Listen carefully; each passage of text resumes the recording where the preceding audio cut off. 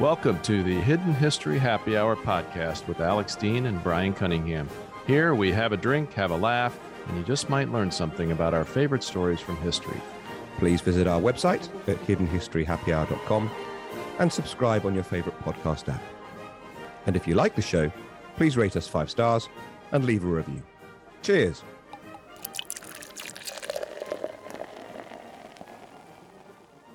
Welcome to a very special episode of the Hidden History Happy Hour. It's our 50th anniversary. It's our 50th episode, my friend. our 50th anniversary is some way away, but I'm delighted. 50th anniversary. Now, listen, I was going to pop a bottle of expensive champagne for this august occasion, and my fiance said, no, your podcast is not worth that at all. So, I have so much champagne left over for my wedding. I'd have sent you one had I known. Well, we'll save it for the 100th episode. How about that? I agree. I don't know which. So I am drinking both a word from and a word to our sponsors. The word from our sponsors is that this Blue Run bourbon is going down extremely well, and the word to our sponsors is that this Blue Run bourbon has gone down extremely well, and this bottle is running a little on empty. I don't know if we can export now. I believe I hand delivered that to you, didn't I? You did, but I'm going to see you pretty soon. That is true. We'll make that work. We will make that work. I'll tell you what. Bring me a bottle of champagne. I'll bring you a bottle of Blue Run. Done. Cheers. Now, what I'm enjoying, since I wasn't allowed to use the champagne, is in honor of our story today. I'm enjoying a Tempranillo, which of course is a Spanish red. However, to be honest, not very good. So I'm not going to give the name to our viewers. I love Spanish wine. I love port. I don't like port particularly, but I love Portuguese wine. I went to a restaurant here in the UK in London called Bar Duro before we were recording today, and I had some Vino Verde, which is the green wine. They grow. It's acquired taste because a lot of people find it very sharp. It's grown very high. When you come in flying into Lisbon, you'll often see it right up on the top of the highest hills. They pick it early. Some people find it sharp, almost sour, but I love it. So the Iberia for me is a great place for booze, and Spanish wine I think is fantastic. I do too, in general. And on my bucket list is to visit the Douro area and spend some quality time there. This was hit or miss. We got it. We like a lot of Tempranillo. Next time I'll be more careful, but won't stop me from drinking it, of course, because anything for the show. Well, that's that kind of commitment that's made you the man you are. My eyes were opened to the Douro a lot by a wine importer in the UK called Red Squirrel, which merged with another wine importer, and they're very clever. They called their new business Graft, because they merged these two companies.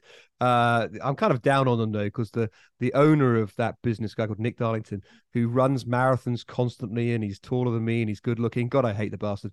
But he really opened my eyes to Spanish wine, reds particularly. Yeah, very good stuff.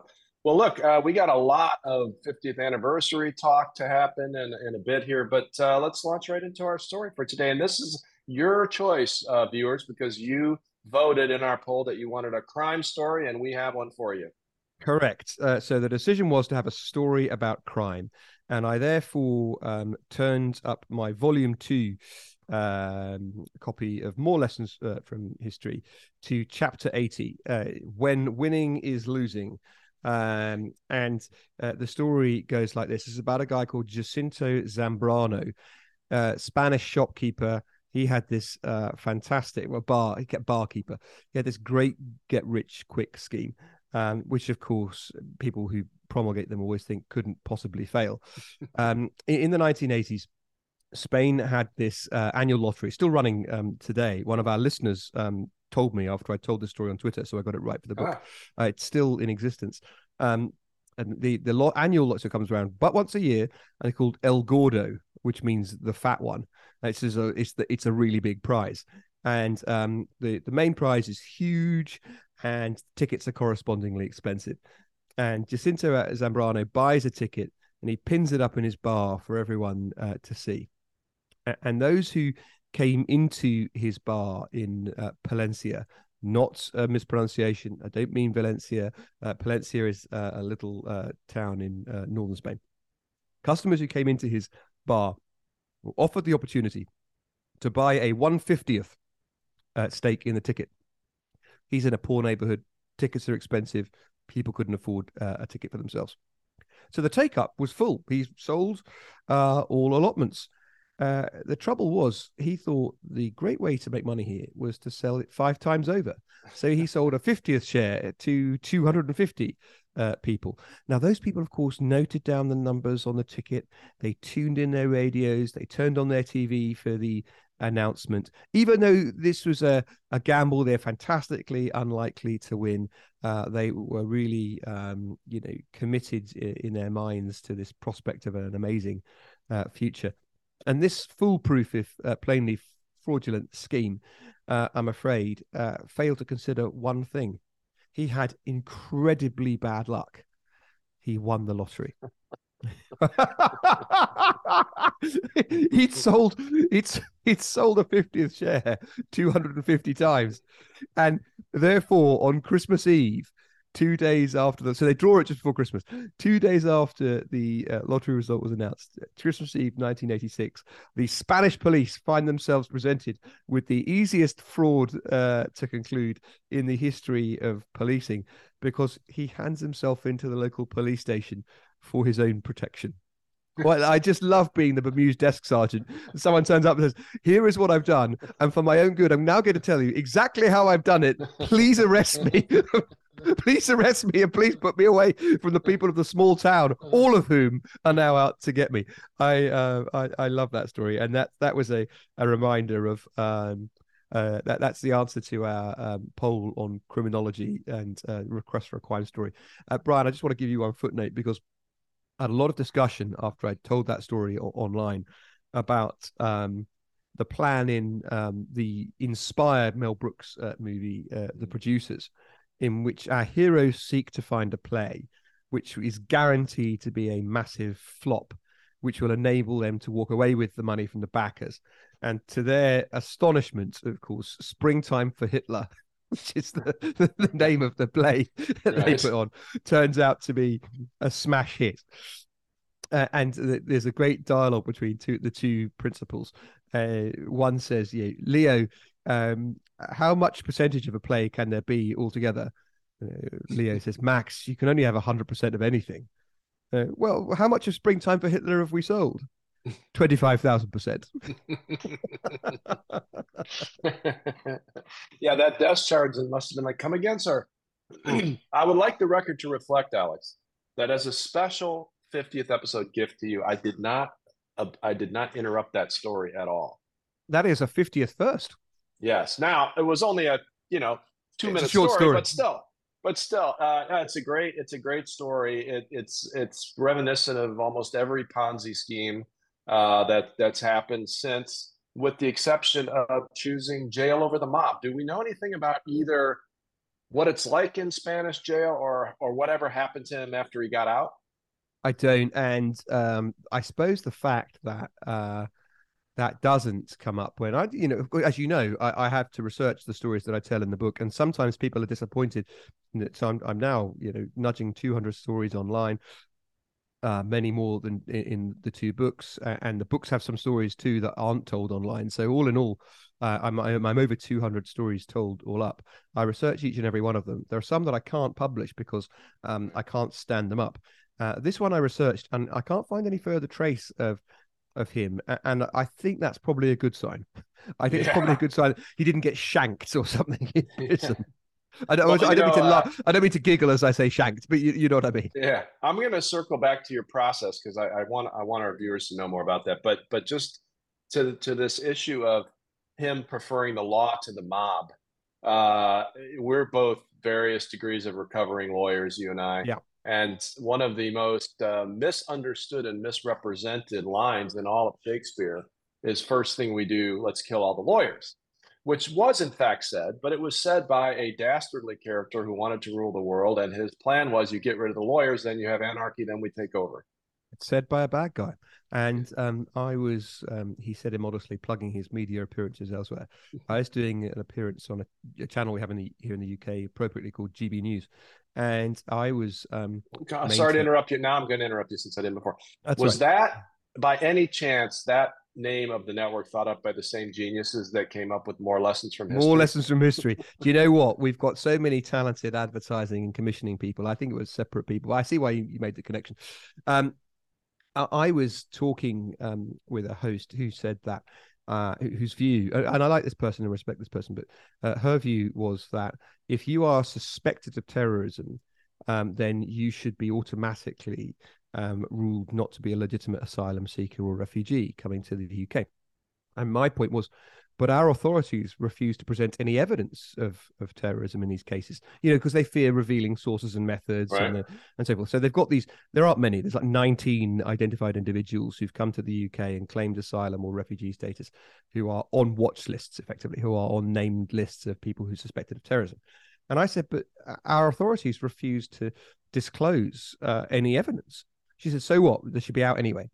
And that's where you lose me. I'm a good law and order person, but this is my point about it's the bad guys who say hang all the lawyers, because the rule of law is there to protect all of us. And if in the end it's merely the statement you are a terrorist that means you will be excluded from any normal due process, then the statement you, Brian Cunningham, are a terrorist will be enough to exclude you, for example, from citizenship of the United States, were it to be in your case, or in the United Kingdom if it was mine. And the other point I always try to make to individuals like this as a criminal lawyer hack is that when the case appears against somebody to be strong, that's when they need the help of their lawyer the most. And that's what you would want your lawyers to think, and you would want them to believe in your innocence, because the presumption of innocence is genuinely meaningful. It doesn't apply only if it's applied in the case of people who are palpably innocent and everybody likes. It's in tough cases where the Right. individual is unattractive and their case is unattractive that those things matter the most. Anyway, I'm droning on a bit, but the reason I say all that was to your point about the law being a fruitful protection for us all. Those protections are there for all of us.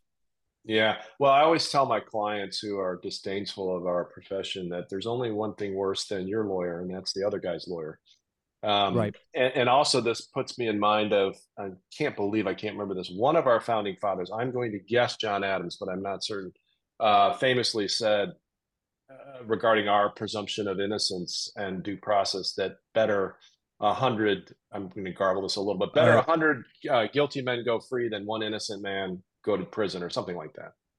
Yeah, I don't recall which of your luminaries that was, but um, you had a generation who, well, they were British, really, weren't they? So as we can both claim them, there was a generation of uniquely talented writers who had an amazing turn of phrase. Thank goodness, because your Constitution, as written, was one of the luminescent documents in the English language. But I think that distillation of wisdom is palpably, in my view, true. Um, Also, those Englishmen chose leave. I would just note. Certainly, and they chose to do so within the finest traditions of the English culture.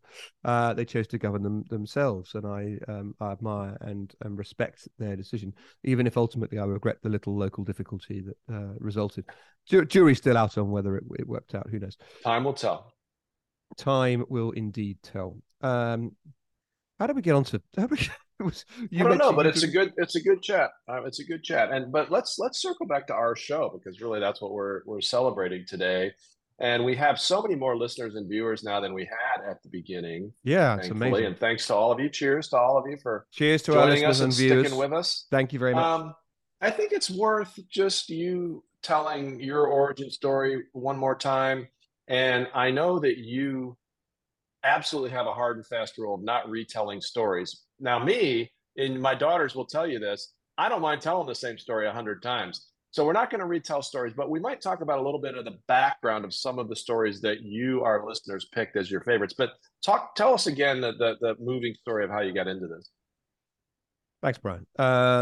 So a couple of years ago, so the last quarter of 2020, when my father was very sick, and I moved back home to live with my parents for his final months.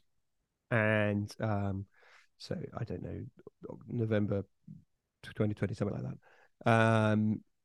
And he died in the February of 2021. Right. And so I was several months of doing as best I could for my father and spending a lot of time with him. And lockdown was cursed by many of us for many reasons, but for that at least it meant that I could go and do a semblance of work on some of those days. And um, I didn't have any sense I was missing out on anything because nothing was happening. And they were hard times, Brian, but they were good times. Anyway, my father's condition meant that he slept a lot, and he was on some medication, which meant he slept a lot. And so I was at home in rural Suffolk. I was at home on the outskirts of Bury St Edmunds, the town I grew up on. We talked about it several times in different stories in the podcast. Right And down the road from the Human Skin Bible. The Human Skin Bible is in my hometown. That's so correct. And my dad was a great lover of history, and lots of his works of history are around me, and idly turning to different shelves for distraction. I always prefer reading in print if I can to reading on a screen or reading on a device. That I've got the Kindle app on my phone. I use it all the time, but by preference, if I can, I'll read something in print. Yeah. So I was reading some of my dad's old history books, and hold on one second. Let me just set the scene for us a little bit, because when you tell this story, I've never been to your father's house. I picture a scene from Clue, like a very tall ceilinged room with dark paneling, with books on all sides, 9 levels up with a ladder that you can move around on wheels to get the books. What is his library like? Yeah, so there's no ladder, but otherwise you're about right. Property is cheaper when you're outside London, and it's quite a big for 2 retired teachers. They did just fine. I got no. My parents raised a family and did well in the house I grew up in which my mother still lives. And yes, it's a big dining room converted basically into a library, and the shelves are indeed dark, and they are indeed tall. So otherwise you are on the money. And sitting in the middle of the room is my laptop, which I'm still firing off the occasional work email and checking Twitter and so forth. Yeah. And I thought I'd started. I find that I learn best through stories, which is not a bad way to learn. It's basically what the parables in the Bible are about. It's basically how we instruct children in the earliest lessons in history. It's how you remember things. And so stories would emerge for me through what I was reading. And I thought that I thought I would tell some stories online. I thought I would tell some stories from history, from the kinds of things that I was reading. And Brian, honestly, I didn't know if I was going to do 10 of these things. I just thought I'd just tell a couple of stories and see how they went.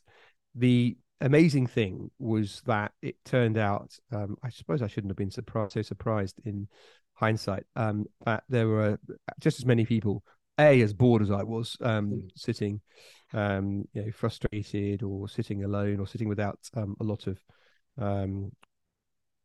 of stimulation, and there were a lot of people who loved history as much as I did. So on the 10th of January 2021, I posted a story about Jean-Baptiste Bernadotte, who was one of Napoleon's minions and went off to become King of Sweden. And if I recall correctly, we still haven't done that story yet, right?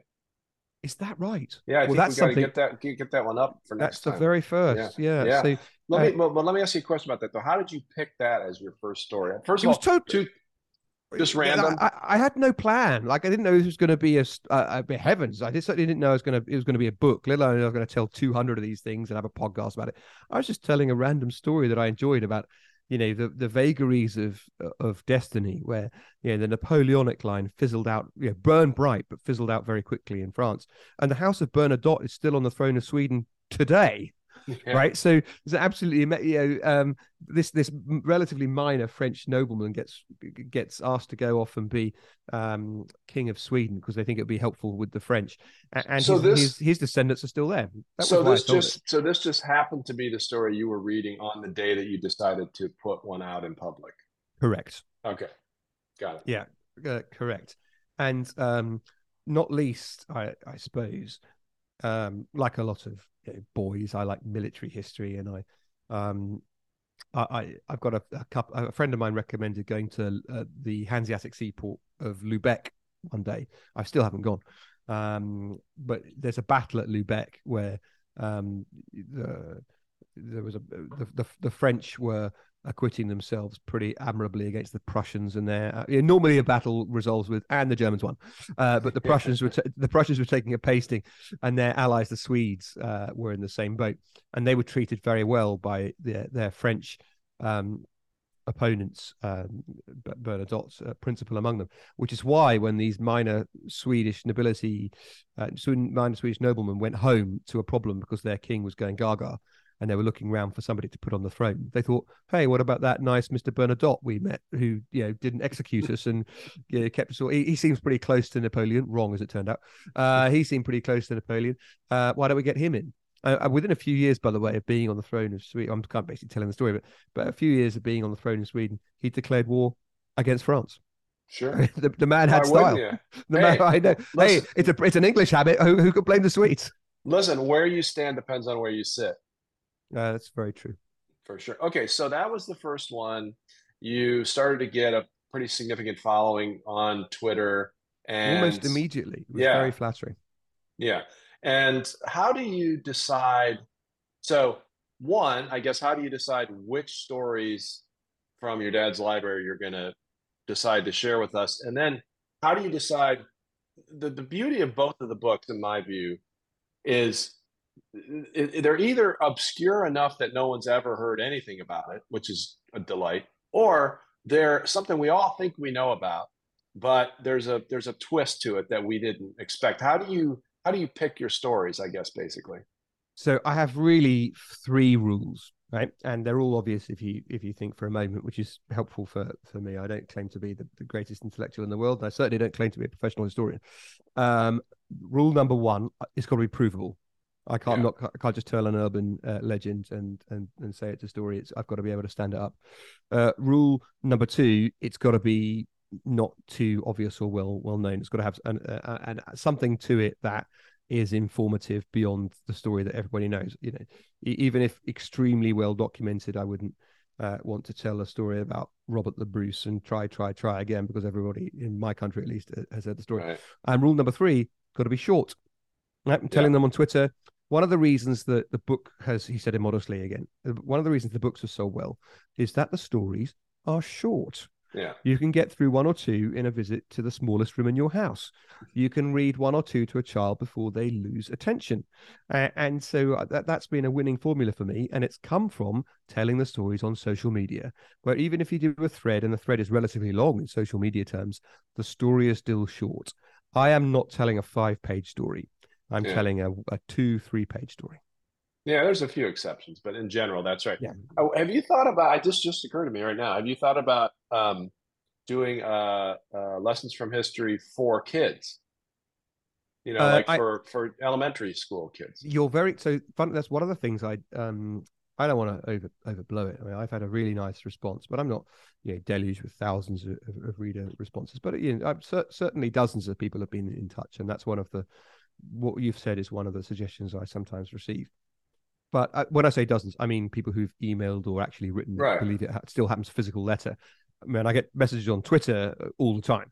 Wait, are you saying people write you physical, like actual pen and ink letters? It happens when you write something. It's certainly nothing like the same as I wrote a column once in a newspaper in the UK, which is very well known, if not universally well liked, called the Daily Mail. My God, I got loads of letters. Some people still actually write letters, but mostly it's it's emails and then the messages I get on Twitter are just tons and tons of them. Yeah. But as you imply, one of the things people ask is, why don't you do one of these for kids? I suppose I'm not saying no. There is a whole world of genuine professional educators and people who are trained to do this thing, which I am not. So I'm kind of cautious of that. I mean, thrashing around as an amateur historian, having fun is one thing. Actually trying to do something scholastic when I'm not qualified. This is not false modesty, it's accurate modesty. I'm not sure it is a good idea. But the second reason, Brian, I like a bit of smutty. I like a dirty joke. I like a dirty joke at the end. I've got a fair number of stories that are quite naughty. Those things are not going to. Now, what does sit well with kids is bogies and bogies and poo, and someone's getting their head cut off. And I remember I told the story of William the Exploder. Yeah. And Yeah. kids love that. Someone who goes bang, the gases inside Hey, make it make worked them really pop. well for the drummers in Spinal Tap, as I recall. All the way up to 11. Yeah.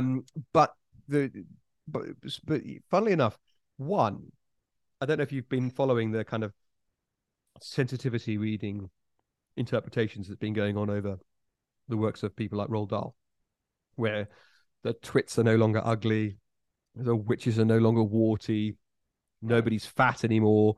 You can't. So you're cutting off a lot of the fun and the kind of stories that I might otherwise have been interested in telling. And two, as I say, I'm not really an expert in it, but it's the hard to reach audience that I think is the I kind of accidentally hit upon a lot of it. Isn't the kids in their 5, 6, 7, 8, 9? It's children in their early teens who've lost an interest in history or think it's really boring, and that's the audience where I've had people get in touch to say, and it's always a variation on my son, my daughter Yeah. thought Yeah. they hated history, but I gave them a copy of your book and they finished it in the weekend and asked for the next one. Yeah. Well, we had a few of those that are, I heard those comments from Yes we people in did, didn't London. we? Yeah. Yeah, Yeah. yeah, we did. So let's turn back to the poll that we did of our wonderful viewers and listeners, and we asked of our first 49 episodes or 48, I guess probably at the time this came out, what was your favorite? And I will make a small confession right now.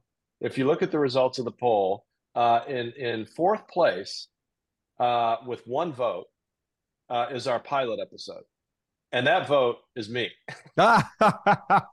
because because I loved everything about that. I loved planning it with you.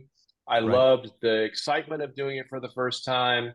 I loved the fact that either you faked it very well, or you didn't realize that my part of the story was actually about my mom. That was very meaningful I didn't to know that. me. I really didn't fake that. Yeah, and I loved it, but that's one vote, so we'll put that aside. Coming in next place was our live London episode. So let's talk about that. So we went to High Timber Restaurant. Thanks, High Timber. Cheers. Cheers, High Timber. Where you have a salad named after you, which I did not try. Um, It's going to change your world. It's going to change everything you think about salads. Pulling back the curtain a little bit about that episode, I will say to our listeners and viewers, and those of you who were there know this, we were planning on doing 2 episodes that evening. And because of the generosity We of got so Palantir toasted. We and got High so Timber, toasted. yeah, Oh, in we between shows, we got to the point where we couldn't do the second show. yeah. Well, if we'd done it, it would have been mostly burbling and horizontal. So, on balance, we said no. But looking back, maybe we should have done it. I don't know. Yeah, well, at least we could have put it in the blooper reel. That would have been good. But I love our live. So we had a great time in New York No, it in was great fun. summer with Mike Cole and Near Yarden, and a special episode that our viewers haven't even seen yet. That's going to be amazing. London was special because a lot of Alex's people were there, and it was very enjoyable. Thank you. It was great to do. There was a fun episode, and I think it's one of our best. I think it's one of our best episodes online so far. Yeah. So coming in, um, oh, I got this out of order. That's actually second favorite. Coming Ah, in, third favorite is our Grizzly Goings On episode, our first live episode that we did with our friends at Palantir in Denver, where we talked about a story that I'm sure would appeal to the teenagers you were mentioning, America's most prolific cannibal, most famous cannibal. That was fun because that was done during lockdown, during COVID. And if you remember this, I'm sure you do, we weren't allowed to have a live audience other than the employees of the company because security wouldn't let people in. yeah, and they loads of people came and it was great, and Yeah. we had in part because of course people hadn't had very limited opportunity to socialize. Um, there was a John Grant, our mutual friend, one of our first Celebrity bartender. celebrities on the golf, but he made some amazing cocktails. Yeah. And one day we should talk to him about the history of booze because the man has got more vermouths and syrups and different varieties of spirits in his house than any normal person. Yes. Well, not to invade John and his partner, his husband's privacy, but as we know, they moved from Amsterdam back to the United States a couple of years ago, and I believe the tab for moving their alcohol was as big as the tab for moving their furniture Yeah, across the pond. Yeah, I went to their place in Amsterdam. I'm not. It was like a bar, so yeah, yeah. I'm not surprised. So we'll definitely have John on, but in the meantime, let's plug his podcast. We'll put it in the show notes. It's a Doctor Who podcast. It's excellent. Yes, and I think it's called No, Not the Mind Probe. Yeah, no, no, not the Mind Probe. I think Yes, there might be an exclamation point on there. I'm not sure. We'll put that in the show notes. If you're a yes, Doctor Who fan, especially, it's awesome. But even if you aren't, it's just fun to listen to. Not instead of ours, but in addition to ours. Now, as well as. roaring in at number one with a bullet, as we said in one of our earlier episodes, is of course the Calcutta Light Horse episode. Our fans love that episode. Even as it was being put out, it was the most popular one we did. I'm not sure. It probably still is the most popular on listener on Spotify. It may not be the most popular on YouTube because Right. it was before we did video. But talk about one, how you came to that story, how you came to write it, and why people love it so much. So, first of all, it's also the most popular story that I told on Twitter. So I take a look at the viewing count of stories online, so that apart from anything else, so I can then put it on the dust jacket of a book and say I've got this many views. That Sure. story alone has more than 180,000 reads. So you think I'm telling I've got a couple hundred stories up online so far, and Yeah. for one story alone to have 180,000 readers is going some. Yeah. And the reason that story first occurred to me was that there's a movie about it that I saw when I was a boy. Sea It was, Wolves. yes, not a very successful film, despite the fact it's got an amazing cast. It's Roger Moore, solid though. I watched it right before yeah, that episode. It's pretty good. Gregory Peck, David Niven. It's a genuine. It's a Trevor Howard. As you say, it's a very solid film. It's got this ridiculous love interest inserted into it, which is not in the book. The book that I read is about it is by a guy called Lessor, James Lessor, who's still with us, and I paid fulsome tribute to him when Yeah. I told the story. So I'd told the story. Sorry, excuse me. I'd watched the movie that tells the story, and then I had a copy, it was done up like novelization of the film type cover with Roger Moore and Gregory Peck on screen. So it was a On, movie before it was a book. no, Oh, okay. it was a proper researched historical book, Okay. and the copy I have of that genuine historian's excellent work was reproduced after the film as if it were like a novelization, right? See, Now, I'm sure he laughed all the way to the bank and didn't mind too much about this trivialization of his excellent research. But he did it properly. He went to the archives. He found out the details about the German deserters coming to the Allied side and so forth. He'd done the research about these guys going the wrong way around India and going on the train across it, and finding out the easiest way to get the Germans off the ship in the neutral port in Goa was to put on a free night at all the brothels to get the sailors I love that's my favorite part of the story. off the boats, pouring the whiskey over themselves to prop up the myth, the lie that they were businessmen out on a frolic of their own. James Lisa researched all of these things, and because I was at home, this book, at my parents' home, I mean, this long Yeah. forgotten book from my teens was on one of my shelves, and I just picked it up off the shelf, and I was of two minds about telling the story, because of all the stories I've told on Twitter and in the books, it is the most well known because there's a film about it. You Yeah. can't say Yeah. it's obscure if there's a movie Right. about it, but it's also such a banger, and it's so unlikely. And I thought there was life in it yet. And I thought one of the things that had been underemphasized was the quiet dignity of the men who did. I'm not being sexist, they were all men who did it. Yeah. The quiet dignity of the men who'd volunteered out of retirement to go and mount this mission. Because when these old buffers went back to Calcutta, they were told by the special operations executives who'd recruited them to do it, one more thing, chaps, don't tell anyone. The Portuguese whose neutrality they'd violated, Portuguese wouldn't like it, you see, and none of them did. Yeah. They took it to their graves. It took research Lesser in the archives many years later when the documents were declassified, as you would say, for their story to be told. And I thought that's one of the things I emphasize in my telling of the Yes. tale. So also it's tremendous fun. So Yeah. I love telling it. Well, and to your last point, these guys, I won't use the British term because I'm not sure what it means, but these elderly guys who kept their mouth shut for the rest of their lives. I would like to think that would happen today, but boy, I mean, every former CIA officer wants to go on TV. We've got these leaks out of the Pentagon right now as we record this in April 2023. Brian, I can I hope you're check right. that that's true, that every former CIA officer wants to go on TV? Brian, is that true? It's an exaggeration. Let me rephrase. Many, many, many more than would have wanted to 25 years ago. And by the way, of course, I'm one of them, but I don't go on TV and give away classified information. No, A lot of them do. and I didn't mean to imply that you did. Or if I did, I'm sorry, No, but no, no, I don't think I did.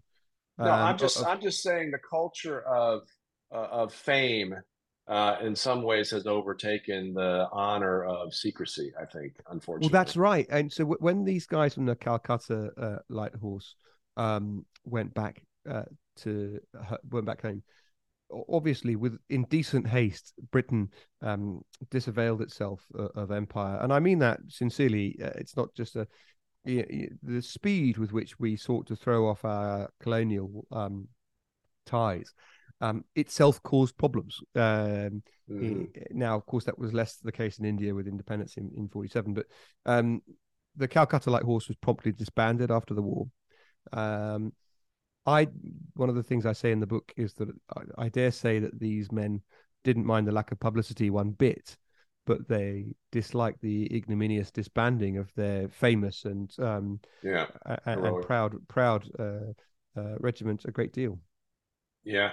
So I just want to circle back to this point you made earlier, which I don't think I knew from when we did the episode, which is that the version of the actual historical book that was put out after the movie was pitched as and publicized as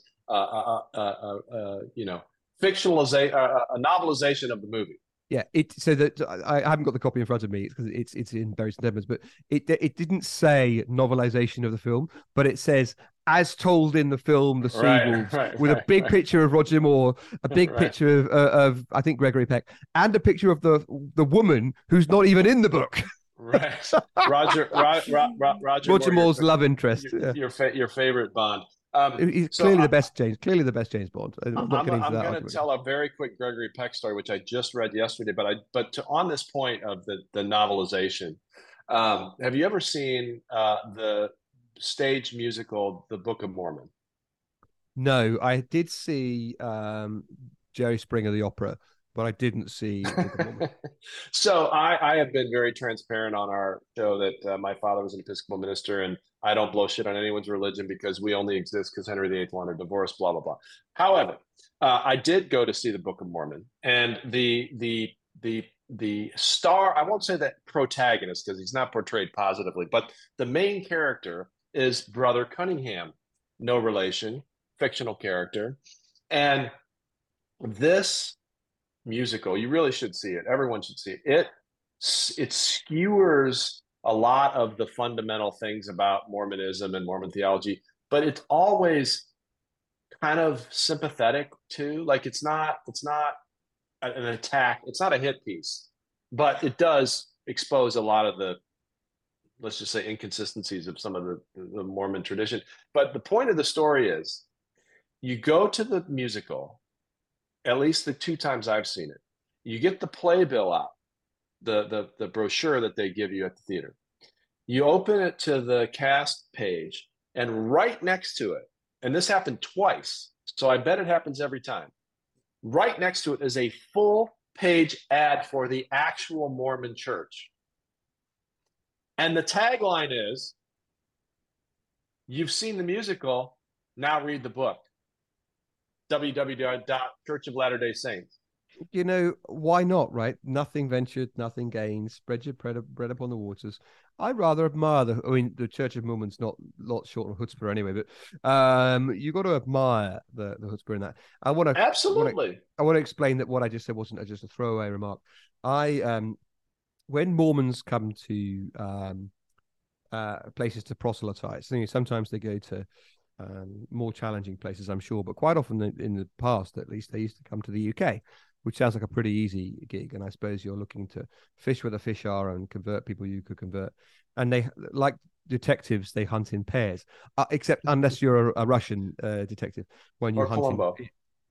Yes, indeed. If you're as good as Columbo, you hunt as an individual. If you're most detectives, you hunt in pairs. If you're Russian detectives, you hunt as a pair, as threes: one who can read, one who can write, one to watch over the intellectuals. And the pair in the Mormon pairing is always a senior and a junior. So they do this for 2 years. The one who's done it for a year, and then the new guy. And I was approached by a pair of Mormons, and they said, "Are you interested in the Church of Jesus Christ of Latter-day Saints?" I said, "I am interested. I'm not. This is not a joke. This happened." I said, "I am interested. I'm interested to know how you can justify the practice of posthumous baptism."